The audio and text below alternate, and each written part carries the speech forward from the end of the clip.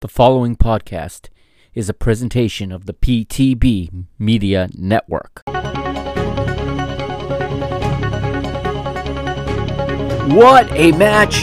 What a result! What a finish! What did we watch this weekend?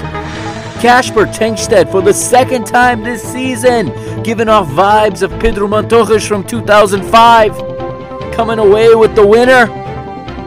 Benfica are top of the table going into the international break. There's a lot to unpack. And episode 177 of Mr. Benfica starts right now. Vamos!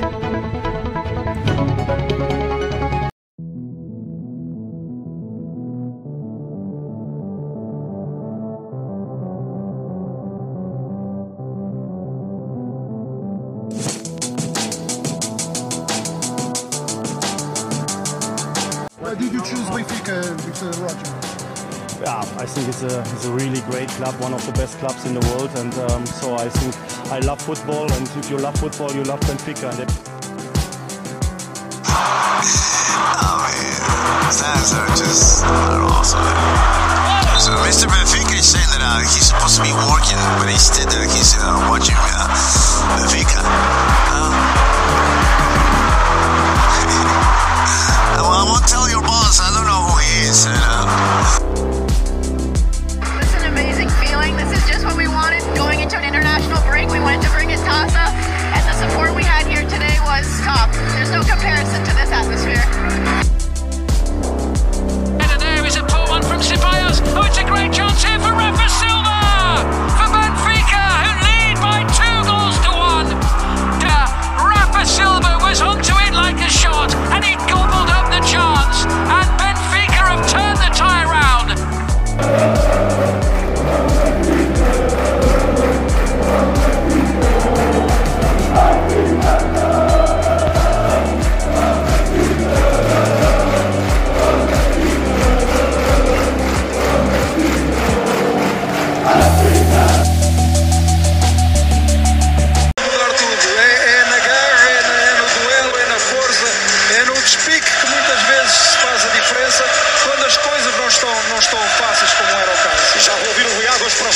Vamos ouvir o ambiente neste turbilhão de emoções da luz.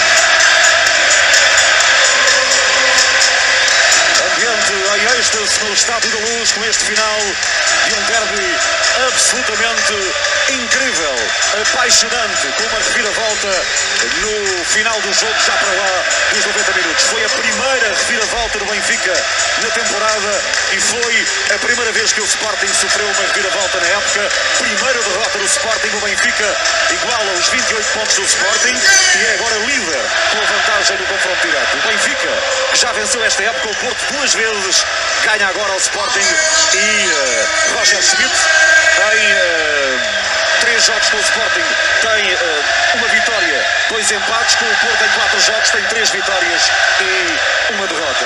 O Sporting vai no 10º grande jogo sem vencer, o quarto onde não vence o Benfica e 6 com o Futebol Clube do Porto. Mas que grande final, já vamos ouvir o Rui Águas. Para já escrevemos este momento ainda onde há muita gente no relvado. What's up, Benfica Nation? Welcome to another episode of Mr. Benfica. I'm your host, as always, the Mr. Mike Agustinu, coming to you from the upper northeast corner of the United States of America, out to the entire world, wherever Benfiquistas are listening in English. How is everybody doing? whenever you're listening to this. It's Tuesday night here when I'm recording. Wherever you are, it is whatever time it is when you are listening, whether you are in the car driving to work, whether you're at the gym, on the treadmill, whether you are walking your dog, whatever you're doing right now. It's great to be a Benfiquista, isn't it? Wow. Matches like this are the ones that make being a football fan so worth it. These are the matches that hook us in. We suffer sometimes through horrible performances, through horrible seasons, holding out hope, hanging on to hope for one of these type of matches. And I'm not going to get carried away. No trophy was won. The title was not won. But at the end of the day, I don't think anybody in that stadium or watching on television will, especially on the Benfica side, and maybe not on the Sporting side either, will ever forget the final 3 minutes of that match last Sunday. How is everybody doing? Welcome back. It's another week, and it is international break. And to be honest, I was looking forward to this international break because, to be honest with you, this hobby wasn't hobbying recently. I mean, the last episode I put out, I'm almost ashamed to have put out. I was hoping nobody was going to listen to it because I completely had nothing in me to talk about that Sociedad match and to talk about the state of the team. And, it was maybe the best. I don't want to say the best. It was the highest overnight download numbers I've done all season. Unfortunately, I did not want so many people to listen to me in that light. But just like Benfica, I said I'd be back, and I am, and ready to build anew, just like the squad on the pitch is ready to build anew. No, not everything has been fixed. I'm not saying that. I am by no means trying to insinuate that. There's much work to be done on the pitch and here on the podcast as well.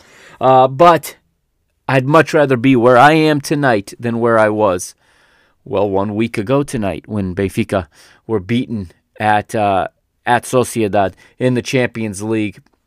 That's a distant memory for me now. No, it's not out of the memory, but those feelings are a memory now, and it's time during this break to look back, to be rational, to analyze, and to make adjustments and to make a plan for the next microcycle of the season, which now takes us through to the somewhat of a holiday break that we have in this league, or to the possibly through to the final four of the League Cup. Is that the next time we stop after this international break? I think we stop for only a couple days at the holidays, but I think there's League Cup matches to play in that window. Plus, there's more Taça matches coming up. The next time we see Benfica will be a Taça match. We don't yet know the opponent. It'll either be Famalicão or Camacha, whoever wins that match. That I believe is being played this coming weekend. But that match last Sunday against Sporting, that derby, is a derby that will be remembered for a long, long time, regardless of where the table goes this season, regardless of where everyone finishes at the end of the season. This is a match, this is a derby that's going to be replayed and replayed and replayed and remembered. And I'm going to talk about this one for the next hour or so with you here on Mr. Benfica. I want to start off, though, before you heard there up top, you heard the BTV version of how it ended at the Estádio da Luz, a 2 minutes or so of just raw emotion, and Elder Conduto narrating so perfectly. Those of you that understand Portuguese understood what he said. If you don't need to know what he said, obviously. I played that for the sound of the crowd, the singing, and just the total environment. It felt like we had our stadium back. It felt like our fan base was one again. It took until stoppage time, but it felt like we finally had our fan base back. It felt like the love and the affection between the players and the fans was back as I watch fans spill out of the stands onto the pitch. I mean, my goodness, that could have been a disaster. I'm not negating that, by the way. That, from a public security and public safety standpoint, was a nightmare, but from a raw emotional romantic footballing standpoint, that is the kind of stuff dreams are made of, especially if you're Jeroen Heves or if you're Kasper Tengstedt, to see the same people, the same fans that criticize the team when times are tough, quickly welcome that team back into their open arms as soon as you win a match in that fashion. I mean, this one is going to be one that's going to stay with me for a very long time. But I want to say something before I proceed with this episode.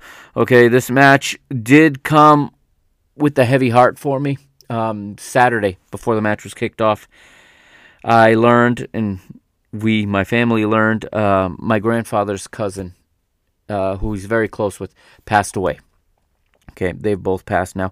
My grandfather's cousin, Prim Faustin, passed away, and Prim Faustin was a diehard Sportingista. Okay, like most of my relatives, was a diehard Sportingista. But what was special about him was he was really one of the good ones. He was a kind man, and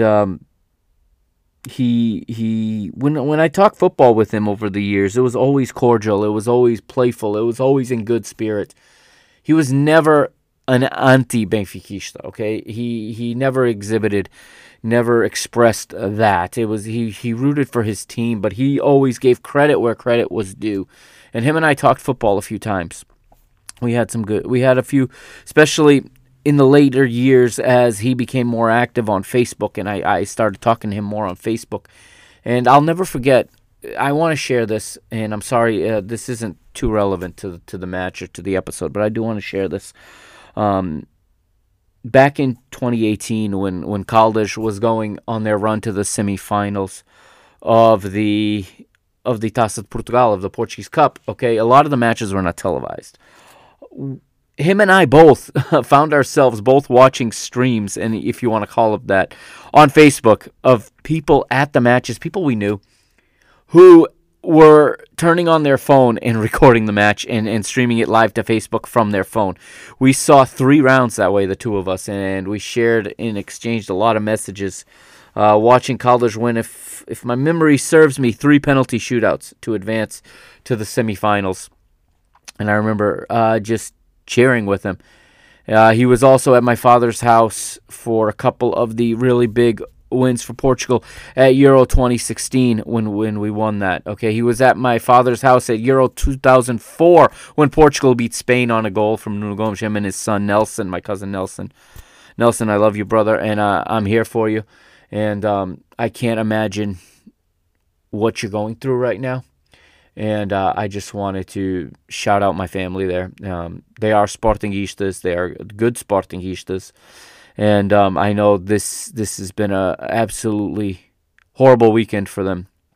But I also want to not just give my condolences, but I want everyone to remember that we get wrapped up in these matches. We get wrapped up in this. We get behind our teams, yes, but in the other team section are human beings just like us. And a lot of insults get thrown around, and the older I get, the less comfortable I am with the insulting that goes back and forth between fans. I'm really bothered at this point in my life, every time I see videos of what should be great moments of goals, why fans can't celebrate without flashing middle fingers when they celebrate a goal, or why it's certain language that has to be used in celebration.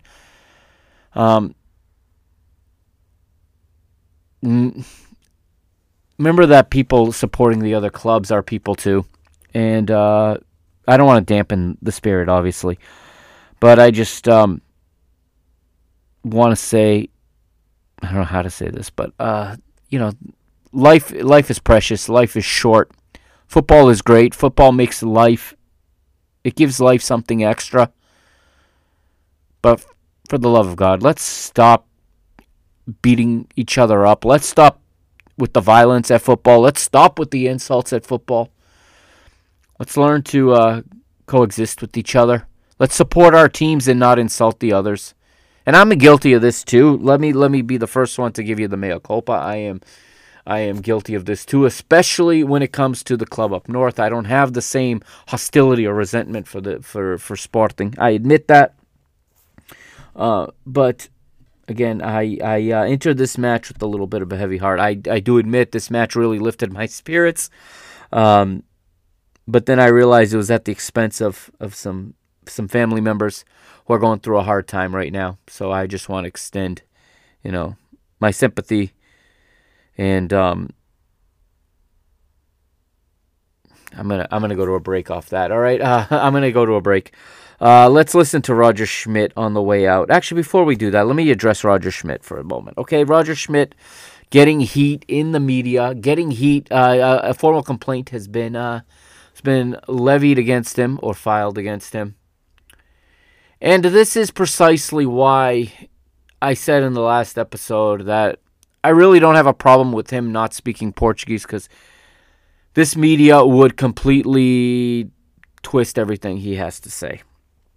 And I have no issues with this from Roger Schmidt. Okay, I know the guys at BI, at Benfica Pinet, were a little upset with these comments. I have no issues with these comments. The way he's been treated by the media this season and the way it's been antagonistic when the other managers in the league are not facing the same antagonism.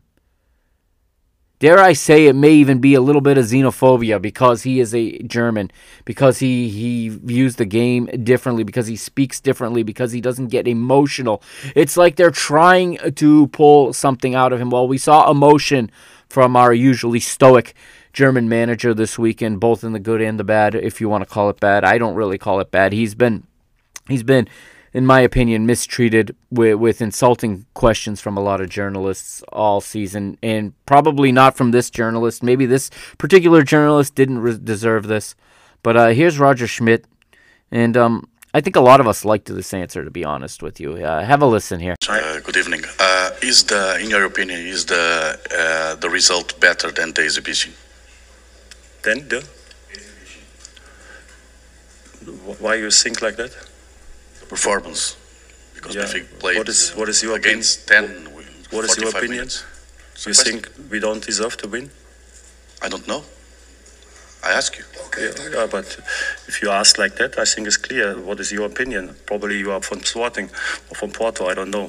I think I see one team today who played good football and who believed until the last second and who deserved to win. So very clear. Probably you are from Sporting or from Porto, he says.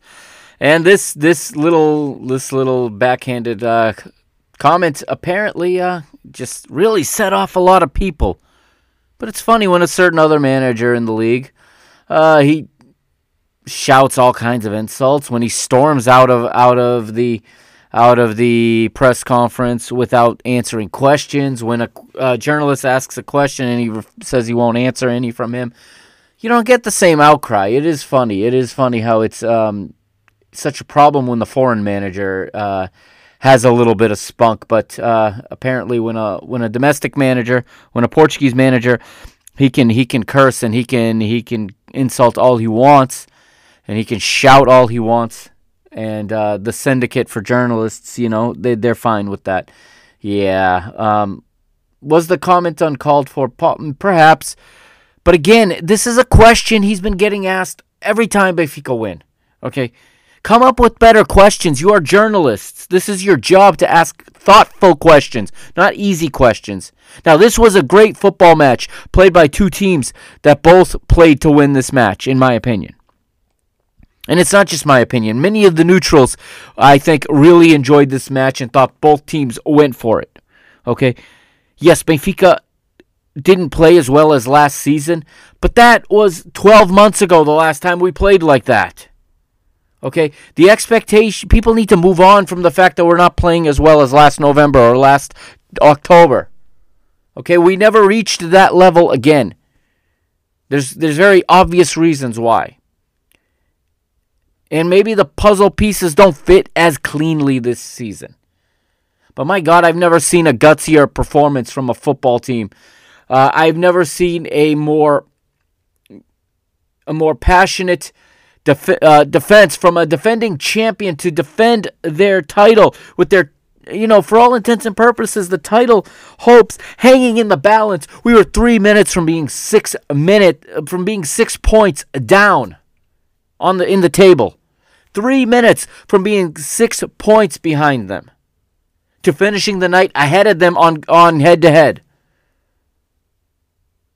Of course, you're going to bring a question like that. You could have worded it a million ways. You could have said, both teams played well tonight. Do you think that Sporting were hard done by the result? Was a draw more fair of a result? There's a million ways you can ask that question. Yet you ask, once again, the result is better than the exhibition. First of all, the word is not exhibition, it is performance. I'll forgive that because English is not his first language. And we're dealing with a manager who also doesn't speak Portuguese, so neither one is communicating in their first language to each other. I get it. But I've heard this voice ask this question 5 times this season. Come up with something a little more original, okay? If the managers are going to be criticized for their work, and if the media is going to be criticizing managers for their work, then the manager has the same right to criticize the media on their end for not doing their homework, for not coming up with better questions than they came up with there, okay? That's where I stand on that. We'll hear more from Roger Schmidt later in the episode. But right now, I'm gonna take a break here and recollect myself here. Get ready to get into the match and talk about the match. Time for a little music break and time to hear Reconquista, of course. Don't forget, if you haven't already, go to Twitter, go to the X, whatever you want to call it, and throw me a follow. I'm at Mike Agostinho. That's at MikeAgostinho. Follow the show as well at Benfica Mr. And also on Instagram at Mr. Benfica. And if you want to, head on over to www.mrbenfica.com for some more content. I still have a video analysis up there. If you go into the blog, it is still there from back at the Real Sociedad match. And, I'll be right back to talk some more about this classical derby, one that I think we're going to remember for many, many years. This is Mr. Benfica here on the PTB Media Network.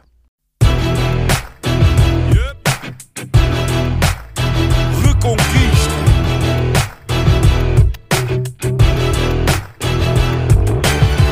Passo a passo, o caminho é duro. Temos muita história, mas ainda mais futuro. Conto com dificuldade em cada jornada sofrida. A glória da vitória tem que ser bem nutrida. Na reconquista do que é nosso por direito, que eu não fico por fazer o que podia ter sido feito. Se queres a nossa força, sabes que estamos contigo. Em casa ou fora, nós somos o eterno abrigo. Sabes que estamos contigo. Nós somos o eterno abrigo. Ouve a nossa voz, o querer de todos nós. A fé que não se explica.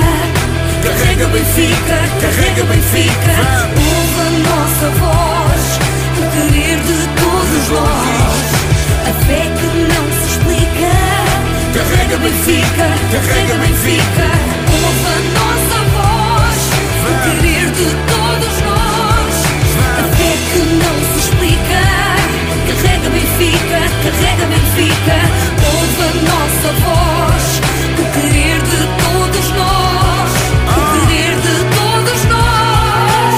Manto sagrado é peso pesado. Não o carregas sozinho, em cada esquina há um vizinho. Sente o carinho do Algarve até ao Minho. O vermelho pinta a tuga e é isso o teu colinho. Na reconquista do que é nosso por direito, que eu não fico por fazer o que podia ter sido feito. Se queres a nossa força, sabes que estamos contigo. Em casa ou fora, nós somos o eterno abrigo. Sabes que estamos contigo. Nós somos o eterno abrigo. Ouve a nossa voz, o querer de todos nós. A fé que não se explica. Good evening, Mr. Roger Schmidt. What is your opinion about this match, and tell me about the importance of this victory to Benfica? Yeah, I mean, the first plays against the second, so the importance, I think, is clear. It was also clear before the match that if we win today, that we are first in the league. So that's the position we want to have at the end of the season. And I think to win a derby, more beautiful than we did today is impossible. So I think it was very dramatic. Very good football match in total. I think the first half already a lot of intensity, good football. I think we missed top chances in the first half to score the first goal. And then with the in the last second of the first half, we conceded the 1-0. So it was for the mentality a very difficult goal and story of the game. And after halftime with the red card, of course, we tried everything to win the game, to believe always in our quality, and also that we are able to win the game. And in my opinion, what the players did today was fantastic. So I think they showed until the last second that they want to win. I think for us was a very difficult time, because we played the last 7 days or 10 days. We played 3 away matches in Arouca, in Chavez, in Real Sociedad. It's not easy for the players always to recover. And when you have to play a derby in this situation, also regarding the standings, I think to mobilize again all the power, all the physis. I think, and then with the story of the game, I think if you are able to win this game, then you show a great character, great mentality, and I think also quality. So I think we deserve to win today, and we are very happy. Welcome back to episode 177 of Mr. Benfica. Going to get into the match now at the Estádio da Luz. And, predictions were all over the place going into this match. We knew Artur Soares Dias was going to be the referee. And to be honest, I thought, our rivals aren't going to want to hear this, but I thought he did a fine job.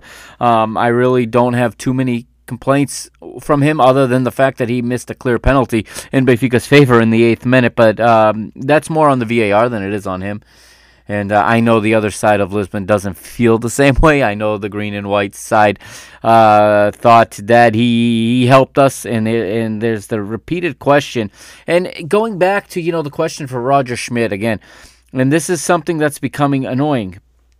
Because every time Benfica wins in one of these big matches, people point out that we played 11 on 10. Not one person points out that the one loss we have in this league season this year, we were down to 10 men.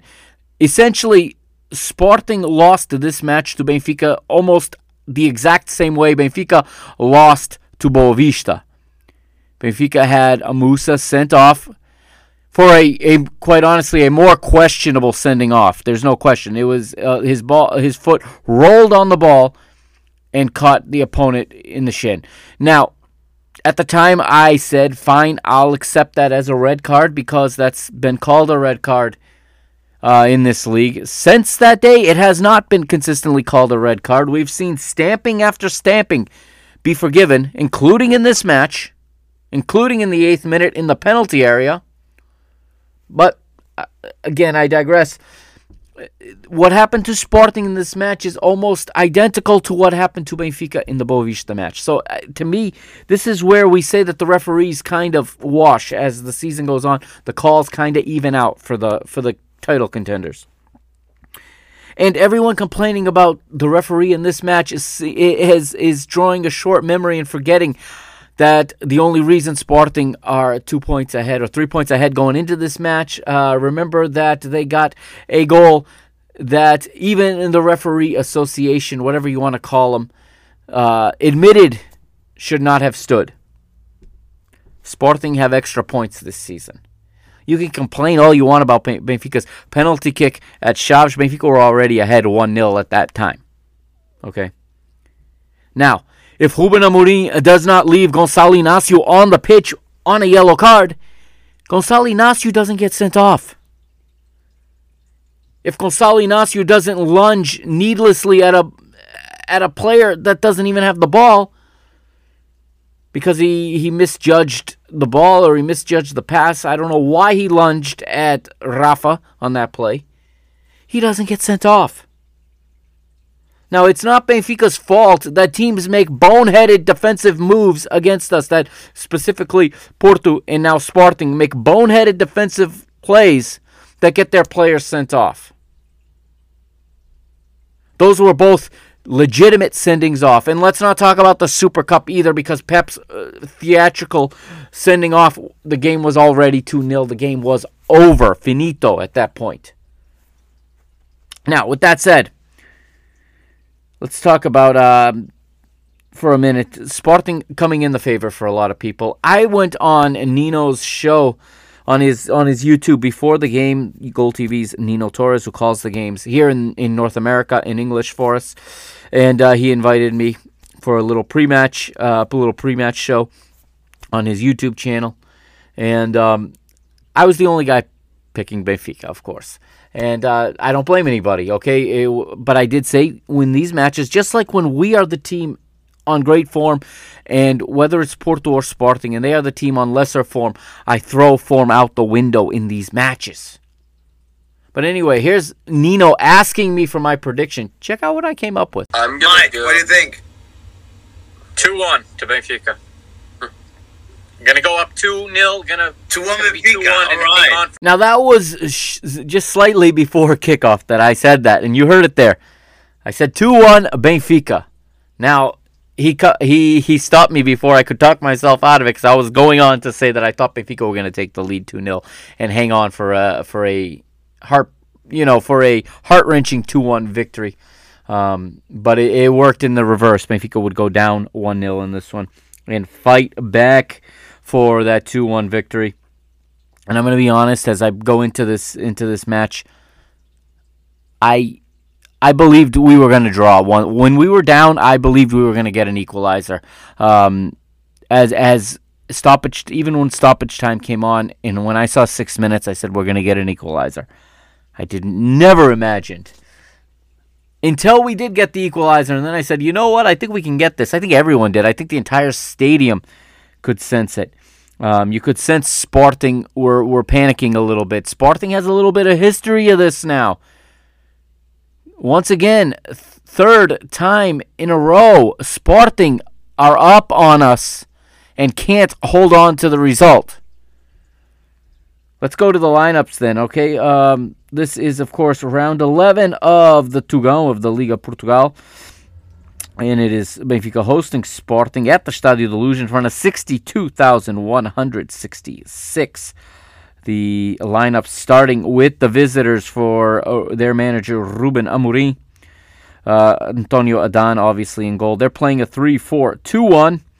And they've got Sebastian Coates, the captain, anchoring the back three, with Diomande to his right and Gonçalo Inácio to his left. The wingbacks are Ricardo Isgaio and Mateus Reis, while they're double pivot in midfield.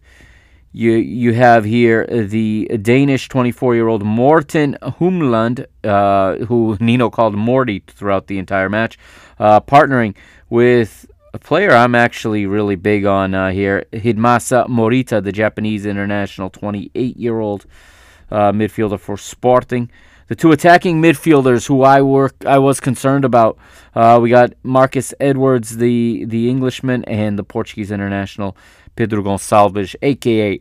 Pot, and of course the lethal striker, the signing of the year for Sporting, and someone that I think Fabrizio Romano should be letting Chelsea know he has a much lower buyout clause than Enzo Fernandez did, and I think he's going to score more goals.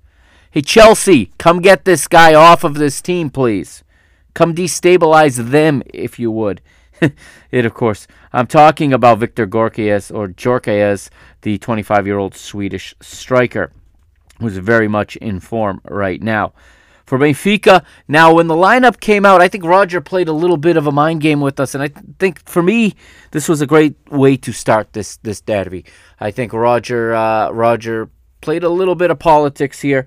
And on paper, we came out in a 3-4-3, and within 45 seconds, you could see we were not playing that lineup when all of a sudden Auschwitz lines up on the right, and João Neves is doing what we've seen him do for the better part of almost a year now, for about 10 months since getting his call-up.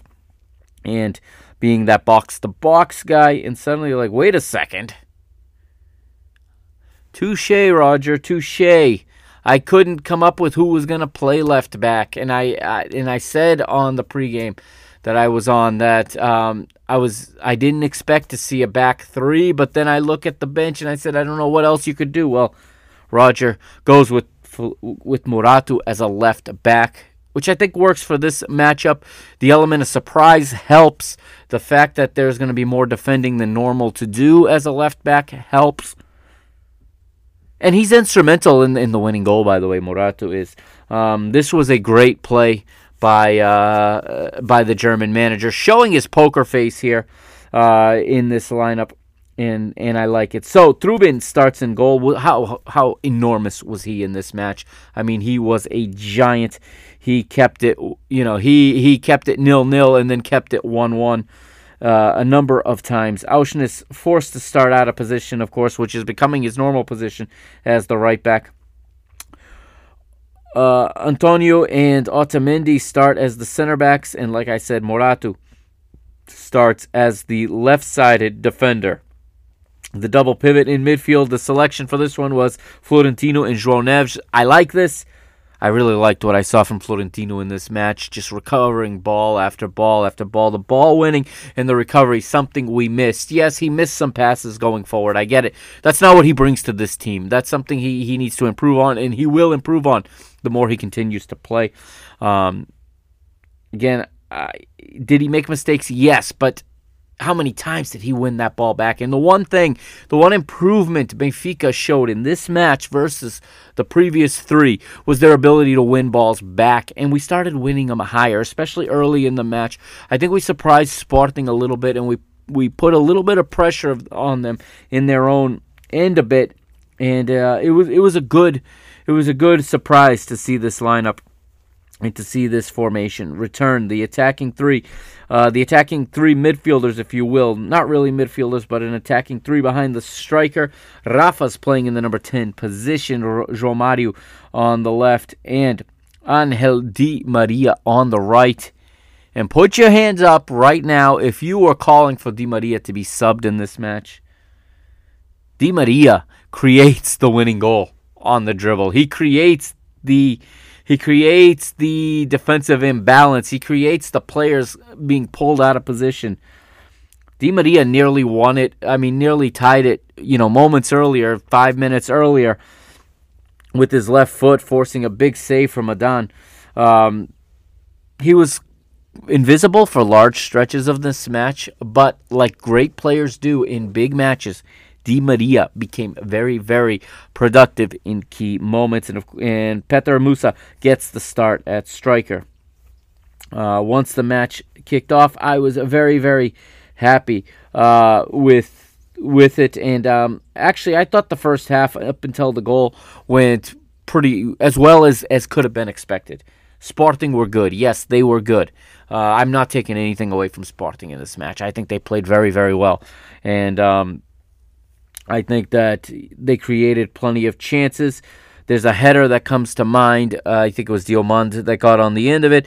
And Trubin makes a fantastic save going all the way to the ground with his right paw to keep it out. There's another one where the ball is flipped up and it falls to, I want to say it falls to Pot.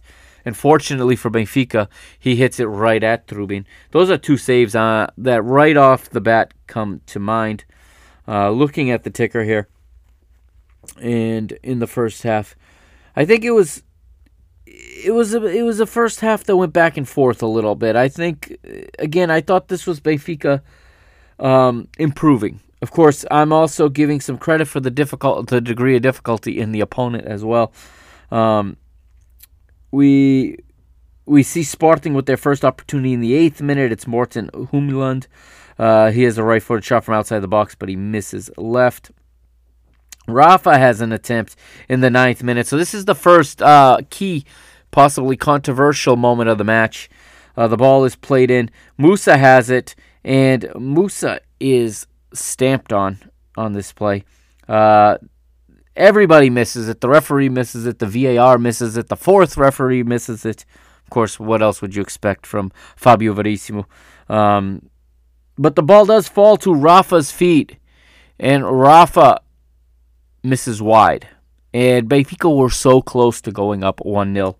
But on the replay, this should have been reviewed because Musa was not able to get a clean pass off on this play because he was stepped on. The ball did find its way to Rafa, but it goes wide. He can't quite curl it around Adan. And Benfica squander an opportunity, but in the 12th minute, it's Benfica again, and it is Rafa again. A right-footed shot from the left side of the box, but this time blocked by Coates. Benfica again, still in that 12th minute, still in the follow-up. The ball is played across by Di Maria, finds Petar Musa, but his header on the right side of the 6-yard box is also blocked this time by Gonçalo Inácio. And Sporting here to show right away that they are here to be organized, and they're going to defend well, and they're going to allow very little. We keep it moving through the first half here, and Sebastian Coates goes into the referee's book on a yellow card in the 15th minute after fouling Petar Musa. So Musa's getting fouled twice pretty hard in the inside of the first 15 minutes. And keep that in mind because he's the first of Sporting's center backs to get booked. And moving on, we go to the 22nd minute, and now it's Gonçalo Inácio with a foul on João Neves in the attacking half, in Benfica's attacking half. And Gonçalo Inácio sees yellow. And at this point, if you're Ruben Amorim, why are you have to be thinking. You have Saint-Just on the bench. You have options on the bench. Two of your three center backs are booked. This should cause concern for you, especially when there is a Rafa on Benfica's pitch, on Benfica's team, I should say, that can draw a lot of fouls. There's a Di Maria that can draw a lot of fouls. I even think Benfica could have been better at dribbling at these center backs. Another opportunity for Benfica in the 24th minute. It's João Mario, this time a right-footed shot from the right side of the box. It's close. It misses just wide. And actually, the replay to me shows that Adan makes a save with his fingertips on this one. I think this one either hits the post or sneaks in if Adan does not get his fingertips to it, but the referee gives a goal kick. 4 minutes later, Mateus Reis with an opportunity for Sporting to go ahead. Left-footed shot from the left side of the box, but blocked by Nicolas Otamendi. Corner is conceded here in the 29th minute by João Mario, and this is the one I'm talking about. Osman Diomande gets on the end of the ball on the cross that is sent from Pedro Gonçalves from Pot. He gets a clean header on. Benfica has to mark better than this in these situations. He gets a very clean header on, and if not for the fantastic reflexes and the long length of Anatoly Trubin, Benfica would have been behind earlier here in the first half, but a great save by Benfica's Ukrainian goalkeeper. The attempts continue, or the chances continue rather. 31st minute, Hidmasa Morita with a left-footed shot from outside the box. He misses just left. 33rd, it's Potts' turn. Right-footed shot from the center of the box. But this one is saved by Trubin. This is the one that hit it, that was right at him. Marcus Edwards lofts it up over the defense, right onto his run, but he doesn't quite catch it as well as he would have liked. And fortunately for us, it hits Trubin right on his legs.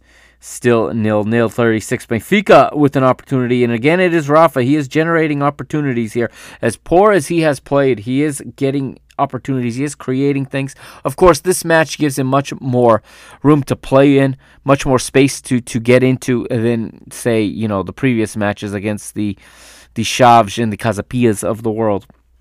But he gets in here, and he has a right-footed shot from outside the box, but it's high and wide. Antonio Silva tries a through ball in the 40th to Angel Di Maria, but he is flagged for offside. Otamendi wins a free kick in his half to kill a Sporting attack in the 43rd minute. But Sporting win the ball back, and they go forward again. But Pot is offside in the 44th minute. But then Benfica in an attempt to get an attack going forward here on the stroke of halftime. The ball falls to João Mario. João Mario makes a mistake here and loses the ball. And, well, here's what it sounded like, and here is Benfica Nation's heart stopping just before halftime. Everyone respectful to each other. Oh, Marquitas Edwards is coming for Sporting, filtering the pass for Victor Jokerit for Sporting. The Lions, oh, the almighty Lions, with the first punch of the night, thanks to the Englishman and thanks to the best striker in the Primera Liga, right here, right now, Victor Jokerit with a lucky 7 for the Lions to lead at the very end of the first half. Victor Jorkaez makes it 1-0 to Sporting right at halftime. Assist from Marcus Edwards. And this was, well, mistakes were going to be paid heavily in this one. That's what Zach Lowy said on Nino's pregame show. Zach Lowy is a well-known commentator, a well-known, he's a blogger, he's a podcaster, analyst. He's well-known for covering Portuguese football. And he said that this was a match where mistakes were going to be paid for expensively, dearly, and boy, was he right. And Benfica were first to make a mistake here. Not only does João Mario lose the ball and then get outmuscled by Marcus Edwards then proceeds to blow right past Morato and play a through ball in to Jorkaez. And then I'm also going to say, because, again, this kid is phenomenal. He is an amazing personality in this team. He is a leader at such a young age. But Antonio Silva, in order to be a world-class defender, to be at his potential, this is a shot he's got to do more to block, in my opinion. I think he holds back on the challenge. I know he's in the penalty area. And for me, watching it over, he extends the wrong foot to try to block this shot. So what happens is he doesn't have quite the same length. He goes with his right foot. I think if he extends his left foot instead of his right to try to block this, I think he has a chance at blocking it. And then Trubin also leaves his near post open. It's a whole host of errors here. Nonetheless, though, a fantastic goal and a brilliant run from the Swedish striker. Chelsea, come get this Swedish striker. Premier League teams, you don't need Antonio Silva yet. Like I said, you hear that he's got still a lot to work on before he's at that level. Yeah, he's got a lot to work on. 2-3 years down the road, you can come back for Antonio Silva. But Jorkaez, he's ready now. Come get him. Chelsea, come get him. Manchester United, come get Jorkaez. We go into halftime, 1-0. And, well, Benfica a little bit on the heels. Worst possible time to give up a goal. There's no question about that. But Benfica get a lifeline here in minute 51. Benfica do start the second half well. And, again, I just don't understand what Gonçalo Inácio is doing here. The ball is played from Auschwitz to Di Maria. He's playing it, and Rafa's running. And for some reason, I don't know if Inácio mistimes this, misreads the pass, if he thinks it's coming to Rafa. But he just lunges as Rafa's running, and he catches Rafa's trail leg while he's running without the ball. The ball is way past. And he catches them. Artur Soares Diaz allows play to continue. Di Maria tries to create something. His right-footed cross comes out a bit crooked, goes out for a goal kick, and suddenly we see Artur Soares Diaz come back towards Gonçalo Inácio. I think I've been calling him Gustavo Inácio this whole time. My bad. It's Gonçalo Inácio. That's a horrible mistake on my part, and there is no... if that's what I've been doing, I'm not going back to edit this entire episode, but mea culpa. But Gonçalo Inácio goes into the referee's book for a second time. I don't know why he lunges at this on a yellow card. This is totally down to two things. This is down to Gonçalo Inácio, and this is down to Ruben Amorim not subbing him off when he had another option on the bench. He explains in the presser after the match that Inácio was going to be the center back that was going to transition between midfield and center back, and they lost a lot in losing him. And he opted for what he opted to do after was quite well, let's get to it. But anyway, Sporting down to 10 men. He doesn't react right away. We see Marcus Edwards go into the book also in the 57th minute. And so 6 minutes after he goes down to 10, after speaking to his assistants, I suppose, Ruben Amorim sends on Saint-Just for Marcus Edwards. And I think this was relief for Benfica as well. Marcus Edwards coming off and no longer tormenting Moratu down that left. And Benfica continue to put up the pressure. They continue to go for it. In the 61st minute, it's Musa with the right-footed shot, right side of the box, but it's blocked by Saint-Just. Coates surrenders a corner in the 61st minute, and following that corner, the ball falls to João Mario, and he has a right-footed shot from outside the box, but he misses left. Moving on to the 64th minute, and Roger Schmidt decides to go to the bench here in a move that I don't know how well received this was. I mean, the Artur Cabral for Peter Musa change makes sense to me. I think Arthur brings something different, and honestly, Musa as a starter doesn't convince me, and it pains me to say it. I want to see this guy succeed. I love him coming off the bench. I think he's just deadly off the bench for some reason, and when he starts from the beginning, he doesn't have that same clinical ability. He doesn't have that same deadliness, that same scorer's touch. But Cabral comes on, changes the look a little bit, and he's a striker. I think that's gonna he's gonna try to find spaces a little bit differently than a Musa would. But then we also get Kasper Tengstedt coming on, which is a bit of a surprise. So Roger goes to a 4-4-2 here, essentially, as he removes Florentino and leaves João Mario and João Neves to man the midfield. Tengstedt goes to the attack here and plays with twin strikers essentially next to Artur Cabral. And Sporting, obviously, they switched to a back four also. Ruben did switch to a back four once they were down to 10 men. And I think this is the counter move to that by going to two strikers. João Mario picks up a tactical foul in the 66th, smart one, as he prevents Pot from getting a counterattack going, takes him down kind of hard too, and takes the yellow card. In the 69th minute, Humeland takes a yellow card as well, as he brings down Rafa here, and Casa Rafa is back on. I mean, Rafa just a foul drawing machine in this one, like we're used to. Mateus goes down injured here after trying a through ball in the 69th minute. There's a little bit of a delay, and it forces a double substitution here from Ruben Amorim. And I think this is where things start to go south for Sporting. We see Nuno Santos come on, and we see Trincão come on. He switches the wing backs essentially. Although they're playing more as outside midfielders as well because he switched to a back four. Trincão comes on for whatever reason to replace Potts. I don't think this match was calling for that in any way, shape, or form. Nuno Santos coming on for Mateus makes more sense, obviously, due to the injury. Rafa wins another free kick in the 74th. He's fouled by Isgaio, and then João Neves fouls Gorkaric in the 75th. João Neves goes into the referee's book. In the 77th, Angel Di Maria with the left-footed shot from outside the box, saved in the top right corner. This is the one I was talking about. He creates it off the dribble, gets half a yard of space, and then fires one, but Adan makes a great save.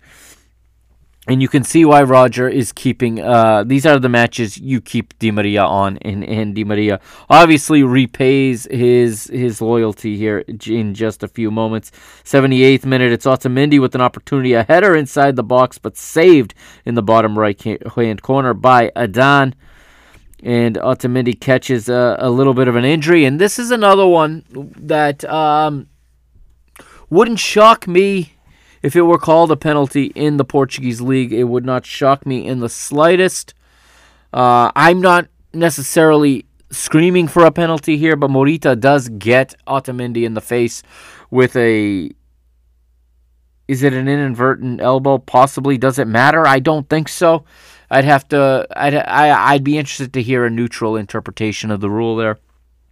But anyhow, he's down for a little bit. He's checked out, but he's back on shortly thereafter as they take a look at, they do the concussion protocol, obviously, and just make sure that he is all right. 84th minute, Benfica still attacking, and again it is Otamendi. This time he gets a header, and again it's not on target. This time it's over after he gets on the end of a cross from his Argentine compatriot and national team teammate, fellow World Cup winner Angel Di Maria. Morita goes down with cramps in the 84th minute. And that's it for Morita. And this is the substitution that I think ultimately costs... this ultimately costs Ruben Amorim the match here, as he brings on Paulinho of all people, rather than bringing on a midfielder. And he explained in the post-match why he was doing it. And I guess this is a moment here where Amorim, for me, is making the type of mistakes we sometimes see Pep Guardiola make when he doesn't know what to do. When he's feeling a little bit insecure, he tries too hard to outcoach. He tries to change something. I think if Amorim had stuck to basics here and did a like-for-like switch, I think they would have plugged up the middle a little bit better, and they would have kept ball winners on the pitch and made life a little bit harder for Benfica. And I think he ultimately pays for it in the end. Roger Schmidt sends on Gonçalo Guedes for João Mário in the 87th minute. And I wish that this Gonçalo Guedes was healthier, because I think he brought a spark here in the 87th minute. We didn't get to see Thiago Villa. I wanted to see Thiago Villa, but it didn't happen. But we see Gonçalo Guedes instead. And Gonçalo has a key play. Okay, he has a key play late in this one. But before we get to that, we're going to get to the 93rd minute, okay? And it is Gonçalo Guedes actually with the key play here, bringing the ball down. This is after the green end of the stadium had been chanting Olej with a couple of combined passes, knowing there was still plenty of time to go. They were a little too comfortable. They should have known better. They were there last season when we did, something very similar, but Gonçalo Guedes ends up winning the ball, taking on Trincão and drawing a foul, and that leads to a free kick taken by Angel Di Maria. Di Maria sends an out-swinging left-footed ball into the far corner of the small box of the goal area, and that diagonal ball is headed out for a corner by Trincão. And on the ensuing corner, it is Di Maria taking the ensuing corner. And, well, I can't do this justice, so Nino, take it away. And now it's only 3 minutes, and Ruben is inside the box. Everyone from Benfica looking for a Hail Mary. Looking for a Hail Mary in Lisbon. Angelito in the skies. No, the shot!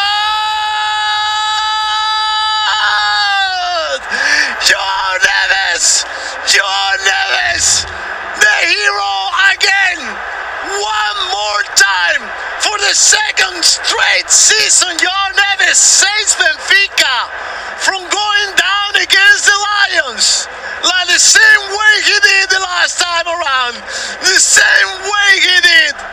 The younger kid stepping up as a hero for the Eagles. Last minute call.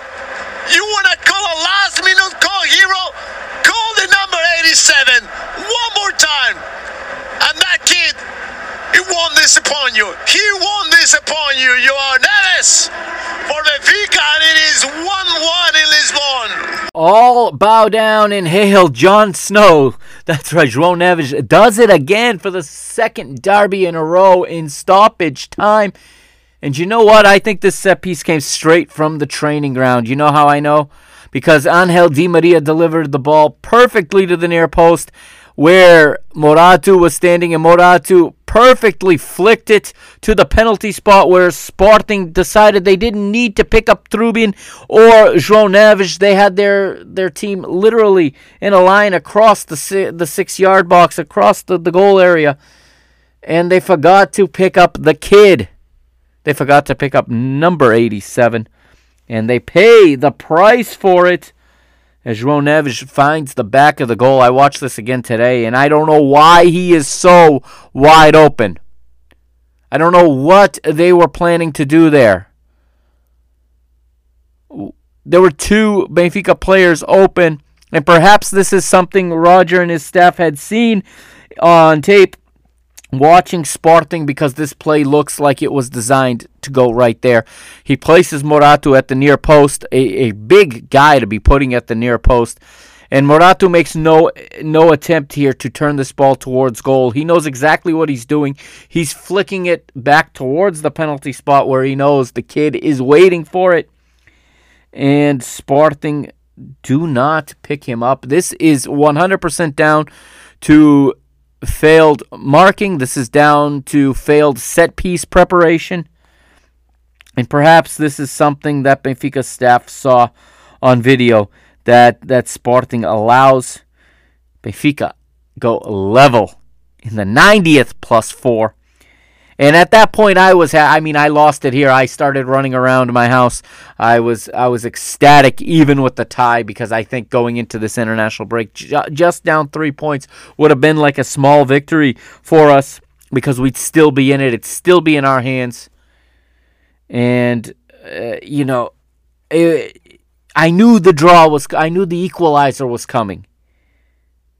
But as soon as I saw Antonio Silva going over, grabbing João Neves and grabbing Artur Cabral and saying, "Let's go, we're not done yet," I said, these boys are going to pull this out. These boys are going to pull this out. If the clock does not run out, if they get one more opportunity, I think they're going to do it. I said that at that point, and I got to give credit to two players here who made this second goal happen, and they don't get credit for this, okay? Everyone's giving credit to Angel Di Maria, and rightfully so. Everyone's giving credit, obviously, to Auschwitz for delivering a perfect ball, and rightfully so. Everyone's giving credit to Tinkstedt for being in the right place, for staying onside, even Rafa staying onside. It's all, they all get their credit, but this second goal doesn't happen, okay? If not for first Gonçalo Guedes. Okay, what's happening is Benfica are going forward. Di Maria sends a long diagonal ball in the air, drops right onto Guedes' foot. Guedes cuts back to his right, gets a little bit of space, goes to take another touch. It's a little too heavy, and Sporting are about to break out on a counter, and Guedes knocks him down with a hard foul right away. He picks up a yellow, I believe. No, he doesn't even get booked. He just gets called for the foul, as he cuts down Sporting's counterattack immediately. Okay, immediately Sporting's counterattack is cut down, and had they been allowed to run out this counterattack, I think they could have taken this ball into the corner and run out the clock, and this one finishes 1-1. They were not allowed to do that. So Sporting pushes everyone up. Adan takes the free kick, knocks it long. Benfica win it back. Otamendi wins it back, and Benfica start coming down the other way again. And again, it's on Gonçalo Guedes. And again, it is lost in Sporting with a very poor clearance. Okay, I don't remember which player did this. I think it was the Danish midfielder. A poor, soft clearance. And it was Humiland who also had drawn the foul in the previous sequence. Poor clearance, and Moratu reads it, and Moratu keeps this ball from going out of play. If this ball goes out of play, time might expire. He gets it, and he quickly finds Di Maria again. Di Maria is going to receive this ball, and, well, listen to it from Nino here. He's going to say it that that it's an offensive attack, and the referee's going to allow this final play to run before he blows the final whistle. This is a bit long, okay, because we got a VAR check in the middle of it.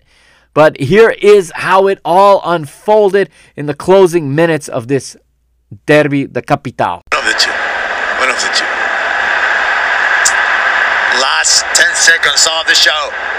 In Lisbon, Guedes, Gonzalo, the pressure, Otamendi going to the left side of the story, Filippo Morato. And there's time for one more. Maybe not. Morty, through traffic.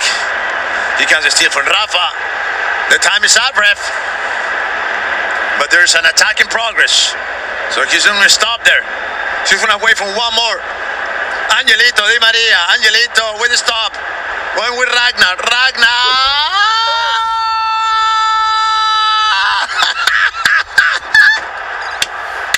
Are you kidding me? Oh, it's an offside. It's an offside. It's an offside. Oh, wait for the drama. You want more drama than this? You want more drama than this? Jesus, Lord. Wow. Everybody is waiting. Everybody's waiting. Oh, such a dramatic finish in Lisbon. This derby de capital depends on the VAR official's decision. Was it or not an offside? They will have the final word on this. And wow. Sebastian Coates. So calm, so cool, so collected, talking to Nico Otamendi and talking to a referee. But he's not offside. He's not offside. Is that leg from St. Just? For me, it's not. It's a goal! It's a goal! And the Eagles pull off a miracle in Lisbon to win the Lisbon derby. Roger Smith, you better believe it. Oh, you better believe it. What an amazing finish. What a spectacular finish of this 179th edition of the Lisbon derby. And the Eagles came from behind to take away the victory from the Lions in the very last second. The very last second of the match. Sensational, man. Sensational. Oh, man. What an absolute party in Lisbon. And tonight, Lisbon will be red. In the most dramatic of manners. I said this. I tweeted this. I got some heat from some Sporting and some Porto fans about this tweet, saying that this was precisely the manner in which we needed to win this match in order to get this team, this fan base, this board, this coaching staff all back together in one. At least mend some of those broken relationships, right? But after the long delay, you can see originally it looked like a goal. It looked clean on television. It looked onside. But the linesman puts his flag up for offside. And Artur Soares Dias picks up the ball. You know he's whistling for full time as soon as the review comes in from the VAR. And we get a bit of a delay. You could hear it there, but if you listened there if you listened through that entire segment there of audio from Goal TV, and the sound obviously came from Naj, not from Goal TV, but you know what I mean. And you can hear the fans at the Stade de Luge starting to get louder because at this point, as they're watching it on their phones and as it's making its way around the stadium, they can see that this is onside. The only question here was whether or not Rafa touches the ball when he tries to score with his heel. He tries to heel flick it into the goal. That is the only question, because if he does in fact touch it there, then Tigstedt is offside. On the original ball, neither one of them is onside. He's offside, excuse me. Rafa's onside by 4 centimeters. Hey, we've had a goal called off by 2 centimeters, so listen, again, it comes around. But Tigstedt is well onside. And you can see when you're watching the replay that Rafa completely misses it. Fortunately, that would have just been his luck and Benfica's luck if he had caught caught it in the slightest of manner to not redirect it on goal and to prevent Tingstedt's tap in from going in. Tingstedt again This is one thing he does. There's a lot he does not do for a team like Benfica that Benfica need in a striker. But one thing he does, he knows where to put himself in the box in these situations. We saw him with limited opportunities. We saw him do this against Strela earlier in the season. And we saw him do it again here against Sporting in the biggest game of the season thus far. Especially given the context that this was the final kick of the match. A dream finish for Kasper Tengstedt. A dream finish for Sport Lisboa Benfica. And finally, when Artur Soares Dias. This feels like redemption for me because I remember him 2 seasons ago when we thought Pizzi had beaten Porto when he scored. I'm going back to the 2 centimeters, of course.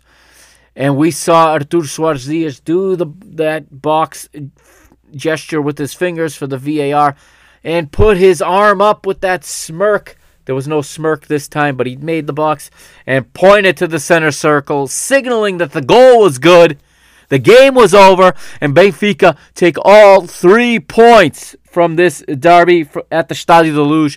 Benfica go top of the table. Yes, it's on goal. It's only on head-to-head.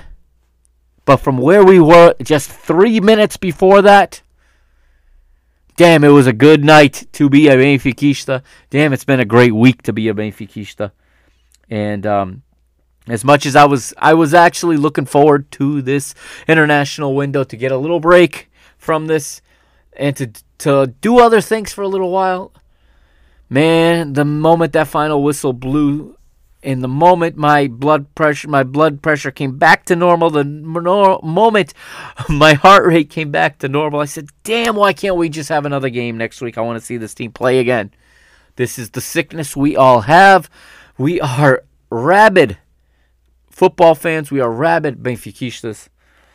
And it's matches like this that make a cure impossible.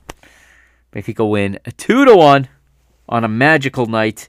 Listen, all honesty, a fantastic match played by both teams, in my opinion. I don't believe that Benfica played zero for 90 minutes. I think we still are very bad at giving credit to our opponents in many cases. I think Sporting were very good. And I think that this is just, I'm hoping that this is the type of match that when we look back in May, we're going to say the season changed at that match, that this was the moment that Benfica's trajectory changed, that Benfica chose the correct path back to the title, back to 39. It's early days. None of that has been decided, but what has been decided is that these 3 points on this night, in this derby, stay at the Estádio da Luz with Sport Lisboa Benfica. Let's look at the goal point now and see how some of the guys did. I'll give the ratings for Sporting first. Adan has a 5.4. Ricardo Esgaio on the wing, 5.8. Diamando, 5.5. Humland, the midfielder, 6.5. Coates was their best player with a 6.9. Morita, 4.9. Gonçalo Inácio, 3.7. And Mateus Reis, 5.4. Pedro Gonçalves with a 5.6. Marcus Edwards, 6.3, and Victor Jorquez, 6.1. Off the bench, Saint-Just, 5.1, Nuno Santos, 4.8, and Trincão, 4.4. Paulinho not in the match long enough to earn any type of a rating. Sporting's team rating was a 5.64 with an XG of 0.7. Okay, 0.7. Most of that obviously coming when they had 11 men. On the other side, Benfica with a team average of 6.38. XG for Benfica in this one, 1.7. 1 goal better than Sporting on the XG front. And for as much as, yes, Sporting played well, Benfica missed some opportunities to go ahead. Rafa hit the crossbar on one. I didn't touch on that one yet, where he cut it back on his right foot and hit the crossbar in the far corner. Benfica could have just as easily gone into halftime up 1-0, or it could have been 1-1, given the way that first half played out. Trubin is a 6.1 in this one. Auschnitz, 7.3. Antonio Silva, 6.5. Otamendi, 6.0. Moratu with an 8.1. Moratu was enormous in this match. He gets credit for the assist João Neves' goal. And like I said, I think he gets a lot of credit on that second goal for recovering that ball so quickly, not letting time expire, and transporting it by way of a long ball to Angel Di Maria. Very, very good performance from Morato, excuse me. Romario 5.2. Not his best day again, and he continues to struggle in these derbies. But again, a professional performance nonetheless, but he is one of the main culprits there in the first goal. But again, he has 2 or 3 colleagues who also will share the blame with him. João Neves, 8.6. He's the man of the match on goal point. He's the man of the match for the Liga Portugal. He is just Benfica's star right now.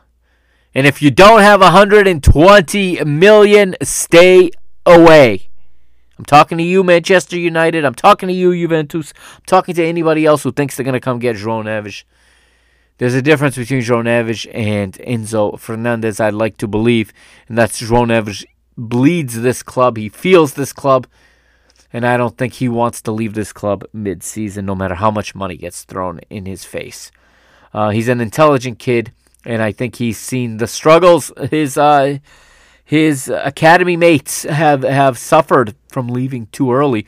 Look no further than Gonçalo Ramos, one of our most important players last season, now reduced to a very minimal substitutes role at PSG, when he could have been, tearing it up with us for another season and increasing his value and probably increasing himself and putting himself probably on a better team, in all honesty, than that garbage PSG team that he is on right now. Yeah, I said that. Florentino 6.6 in 64 minutes of good performance from him. Like I said, a great ball-winning performance, lots of recoveries. Di Maria had a 6.2, Rafa 4.7, and Musa 5.1 off the bench. Arthur Cabral 5.1, and Tenkstedt 5.9. Gonçalo Guedes doesn't play long enough to get a rating, but he factors in the final result and in the 2 goals.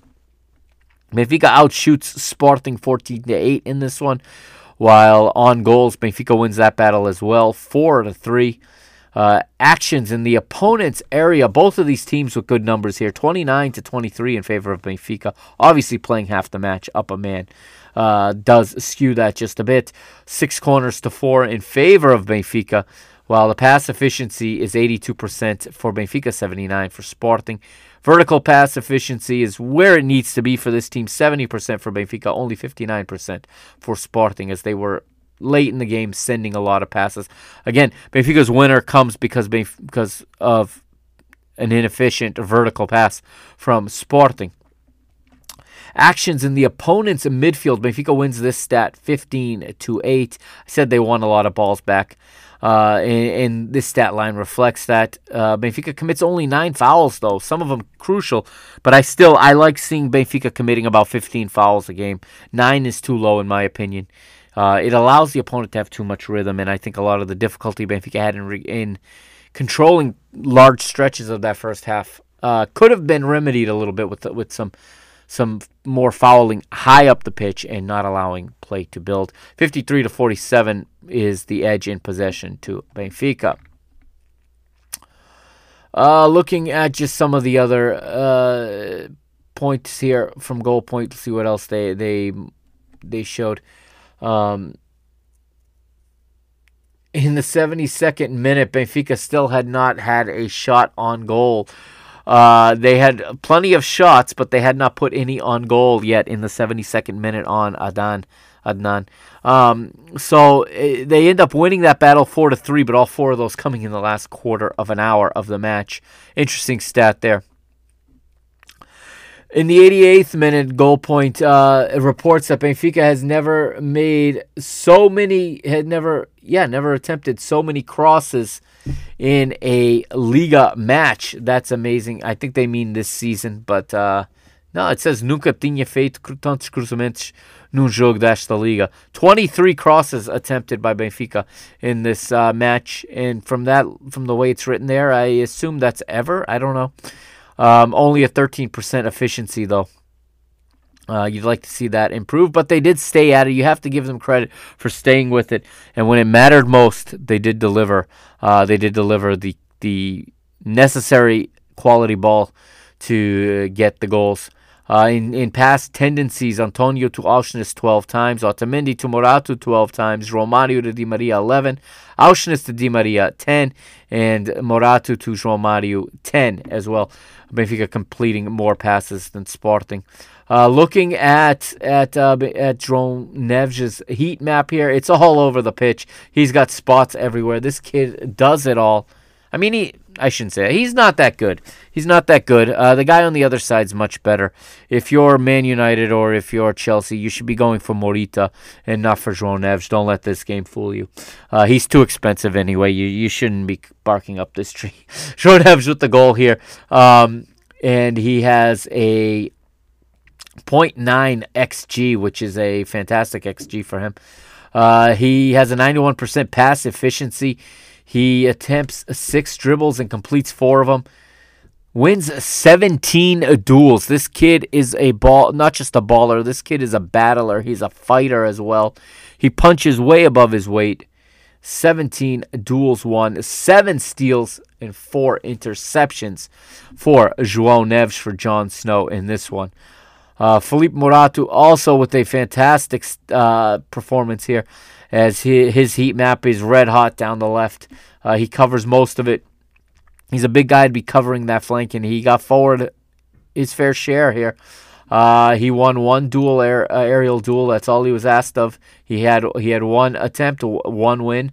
He had an assist in this one, like we said. 4 defensive actions in the opponent's midfield. 9 steals for Moratu here. 2 clearances and 15 recoveries of possession for Filipe Moratu. I've been critical of this kid. Not today. Not today. Well done, son. Well done in this match. Valeu, as he is a big reason Benfica leave with 3 points here. Again, the duels, frequent duels. This is an interesting stat as well that Goal Point put out there, as João Neves wins 5-2 in duels over Muland, while Antonio Silva wins 5-1 in duels over Victor Gorkaez, and João Neves wins duels 5-1 over Victor Gorkaez. They just outworked Sporting down the stretch. I mean, these are numbers that don't lie, and these are numbers not being talked about really anywhere. This is something I think that should be talked about a little bit more. Moratu also wins 4 duels to 2 over Humland, and Musa wins. He loses his battle actually, 4-2 with Coates in duels. But those were the most frequent duels on the night, and again, just a lot of good stuff over at Goal Point if you want to go check it out. www.goalpoint.pt. Let's go around the league before we say goodbye for this episode 117. All right, Liga Portugal, round number 11. It is in the books now. Starting back on Friday, November the 10th, Estoril, 4-0 winners over Casa Pia. Are you serious? What a start for Vasco Seabra at Estoril. I mean, this is turning some heads. They go win at the Dragão, and suddenly they can do it all. And shockingly, after this match, Felipe Martins steps down. He asks for his release, and he steps down as manager of Casa Pia. Casa Pia having a good season. This one doesn't make a whole lot of sense to me. Just 2 weeks ago, he's at the Luge earning a point, and now he's beaten handily 4-0 by Estoril. Perhaps the writing was already on the wall, and the team knew he was out, and perhaps they didn't really leave it out there for him. But nonetheless, Estoril making a point here and letting everyone know that don't count them out yet. They played this match. They played this match in front of a home crowd of 2,896. Moving to Saturday, Portimonense hosting Chaves in Algarve, and Chaves' nightmare season continues. I stand by it here. I think the Flavienses are going to the second division at the end of the season, unless they make some real good signings here in the January window. I don't see how they stay up. This is a match they've got to get some points on the road in front of 1,553 in Portimão. Man, the attendances in this league are just pitiful. But Portimonense win 2-1. Goals from Varela and Carrillo, while Chaves get one late from Souza to make it seem a little bit closer. At the Reboleira, it is Estrela taking on Moreirense, and this one goes down to the end as well. This one is in the 90th, and it is André Luiz putting Moreirense in front, and Moreirense, the last year's second division winners, pick up 3 crucial points here against Estrela, and this one's played in front of 3,458. Vizela versus Famalicão, one of the many Minho derbies in this league, and disappointing afternoon for both teams. I think Famalicão starting to disappoint me a bit here. This one was played at the Estádio de Vizela, and this one in front of 2,235 or 2,235 is a 0-0 draw, a share of the spoils to each. Vitória Guimarães coach Álvaro Pacheco, very blunt in his post-match talk, as he says that the better team lost on the night. The better team, if that is in fact true, was Vitória Guimarães. They did take the lead thanks to André in the 17th minute here. Sorry, André Silva, excuse me. In the 17th minute, they take the lead. After he misses his penalty kick, he does put the rebound away and put the Conquistadores on the board first. But Porto fight back. We know Porto have fight. They may be not in the best of form this season. They did come in excited after beating 11 traffic cones, also known as Royal Antwerp, at midweek. They just, in those 2 games, I'm telling you, Royal Antwerp resembled traffic cones or stop signs, 11 of them, much more than they did a football team. But in this one, Porto come back. Zaidu Sanusi in the 39th and Chico Conceição in the 59th. And in front of 21,353 at the Dom Afonso Henriques. Porto take 3 points in a place that's hard to get 3 points, and they're going to be happy with that, obviously. Sunday's match is now Boa Vista at home to Farense. They're beaten at the Bessa, and a bit of a surprising result for me. Maybe I should pay more attention to this. This is probably why I'm in second to last place in the Long Ball Football Podcast's prediction table. I am absolutely horrible. So much so that this week I forgot to even enter my picks this week. But Farense goes into Bessa and beats Boa Vista. I really thought Boa Vista had something this season. But I think all of the problems off the pitch are starting to show their signs. I think Petit has done well to get them where they are right now, and has done well to get what he's gotten out of them, and he'll continue to do that till the end of the season. But maybe I was starting to expect too much out of him, given the situation that they are in. For instance, goals, Elves in the 29th, Isidro in the 90th +2, and Barbosa in the 90th +6. So, Bosnick, when he scored for Boa Vista in the 86th, had tied the match and probably thought he'd rescued a point. But Farense pick up 2 stoppage time goals here to win 3-1. This one played in front of only 6,520. Boa Vista needs better attendance. Maybe they could pay their players if people went to the matches. Just gonna put that out there for you guys. You Boa Vista fans, okay? Maybe you should go to the matches and maybe your players will get paid and they'll play better. Just saying. Gil Vicente 1-1 at home to Rio Ave.